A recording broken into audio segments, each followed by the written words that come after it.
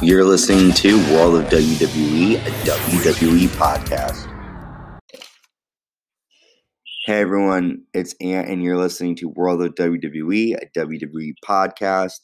Today we are going over Monday Night Raw, January 18th, 2021.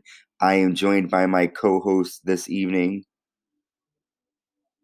Hey, what's up, guys? Carlos here. How's it going, man? Good, man. Just been hanging out.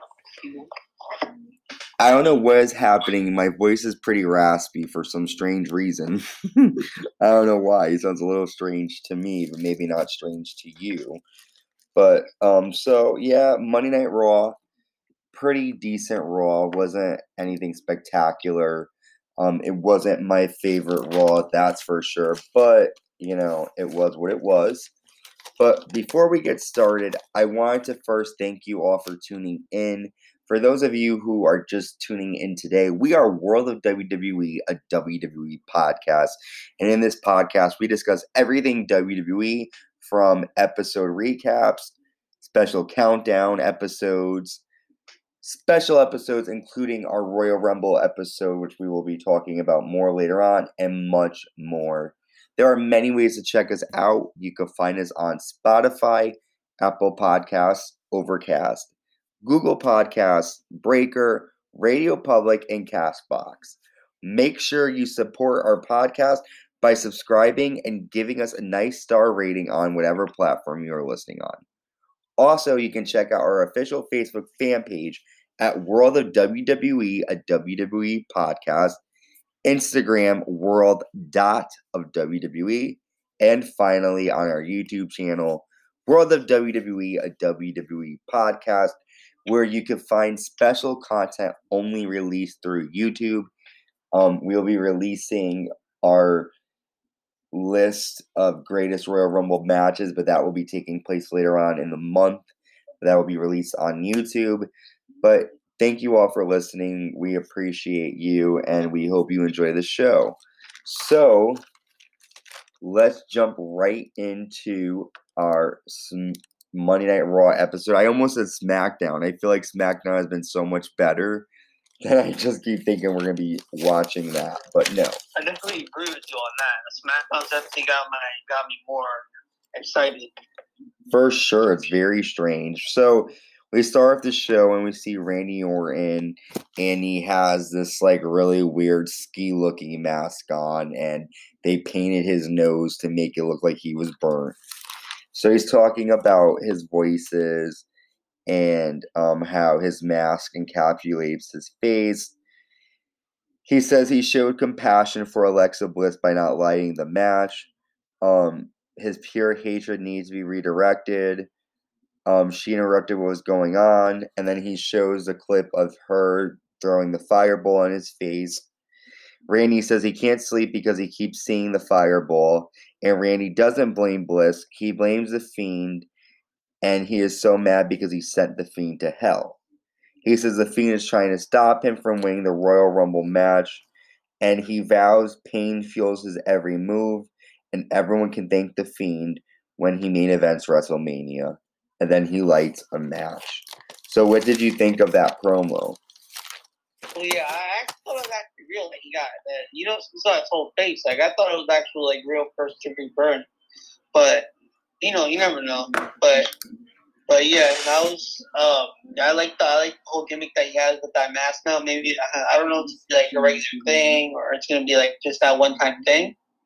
But he's definitely an option, like a pick to win the Royal Rumble. I don't know about him. He's just gonna be like the third time, and like he's already won it like a few years ago. So I don't know, but yeah, the promo was really good. I like everything that Randy's been doing the past couple this whole year. It's fire. So I have a really good feeling that if they continue with the storyline, we might see the Fiend and Orton at WrestleMania, and I would like that.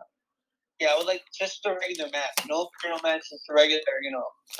But speaking of WrestleMania, I found out today Stephanie made a comment on she was on some kind of podcast or interview show, and she definitely said that WWE is looking in the direction of having fans at this year's WrestleMania. So we might see fans in attendance, which is very interesting and fun.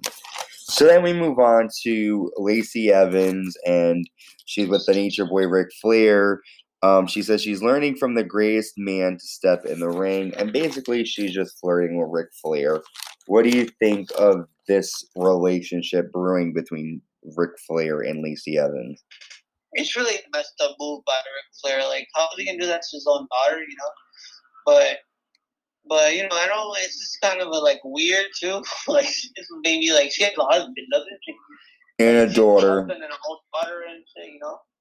And it's like she's maybe I would say maybe 30 something years old, and then he's maybe like 78, 80 years. Oh, that's so weird, but it's funny at the same time. But it's enjoyable, but really messed up though. I agree with you. I just think the problem with WWE is that they shouldn't break kayfabe then if that's what they're going to do. And for those listening who don't know what kayfabe is, that basically means like the storylines. Like if we're going to do a storyline with Lacey Evans where you have her actual husband and actual daughter involved, then why literally a year later she is now with Ric Flair with no explanation of why she left her husband, you know? So that's the only thing that I don't like about WWE, but it is what it is. So we go to our first match. The WWE Women's Tag Team Champion Charlotte Flair is taking on Peyton Royce, and before the match, Royce attacked Charlotte. Ric Flair came down during the match with Lacey Evans, and Evans was wearing Ric Flair's robe, which distracted Charlotte. I thought it was a good match. Peyton Royce looked pretty good. Charlotte got the win after a figure eight. She held on to the submission after Peyton Royce tapped out for a little bit. What did you think of that match? So the first thing is, what the hell is going on with Asuka and Charlotte? Like, they're the women's tag team champion. She's not even out there with her. They should be like everywhere they go, they're together. You know, like normal tag team. But it is. The match was good. I enjoyed it. Peyton Royce is definitely doing better in the ring. Like, you can tell that she's like a good wrestler. Yeah. I never really noticed how good she was until I think this match put her on the spot. I actually saw a lot in her. So this actually proved a lot to her. She has heart, and yeah, she did really good. The match is really good. But I like how the end I think she's kind of doing the figure eight kind of different now. Yeah. She's on her while she's doing the figure eight, she's on her tippy toes, so she's doing it more higher. But yeah, that was cool. Yeah. Respect though by Lacey Evans. Whoa. It's just a way to kind of get Lacey and Charlotte together on TV again. Then we go backstage and we see, I think it was Bobby Lashley. He pushed Riddle, right? Yeah. No. What he did was Riddle was it was a hurt business. They were walking around loading up their champions that they were telling Cedric and Shelton that they gotta get on the same page. And then Riddle was passing by. And then it was Riddle and some Lucha House Party talking. And then Bobby Lashley stomped on Riddle's foot. Stomped on hard as fuck. And he said, "Bah!" And then he fell on the ground. Then it was there was some concern because there was going to be a 6-man tag team match later on in the night. Purposes versus him and Lucha House Party. I just don't care anymore. I'm over the Hurt Business already. I don't care. Wow, really? Yeah, I don't care about them. I don't care about Lucha House Party. Matt Riddle's getting a little bit corny. I feel like every week they have been doing something different. First, he's talking about being the Hardy Bros and Matt with Jeff Hardy. Then he's doing something about Fruity Pebbles. Then he's fighting with AJ. Now he's with Yeah, I get what you're saying. I definitely.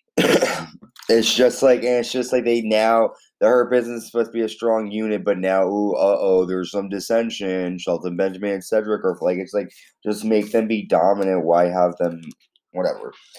So next we get Mace with Retribution taking on Xavier Woods, and Mace gets the win after his finisher, and then Ali tells Kofi Kingston Retribution hopes she will get better soon, something like that. Again, I didn't really care about this, but what did you think? What was the match again? Xavier Woods and Mace. Mace, right? Yeah. Yeah. It was quick. It was a time killer, you know? That's what I usually call maybe a time killer. Just it was I like the beginning of the match though, where where Xavier just punched him flat in the face. Yeah, Punch me in the fucking face. And he said, but I heard him say, so I don't know if you heard him, but all he said, punch me in the fucking face. I fast forwarded, so I didn't hear it because I didn't really care.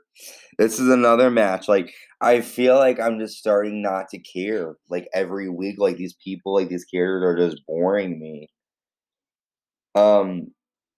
Okay. Let me go.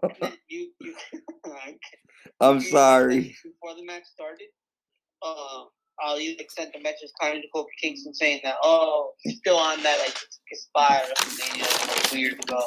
That if it wasn't for him getting injured, that he would be the champion. Like, no, you wouldn't, man. You're really gassing yourself up. Yeah. Yeah. Again, like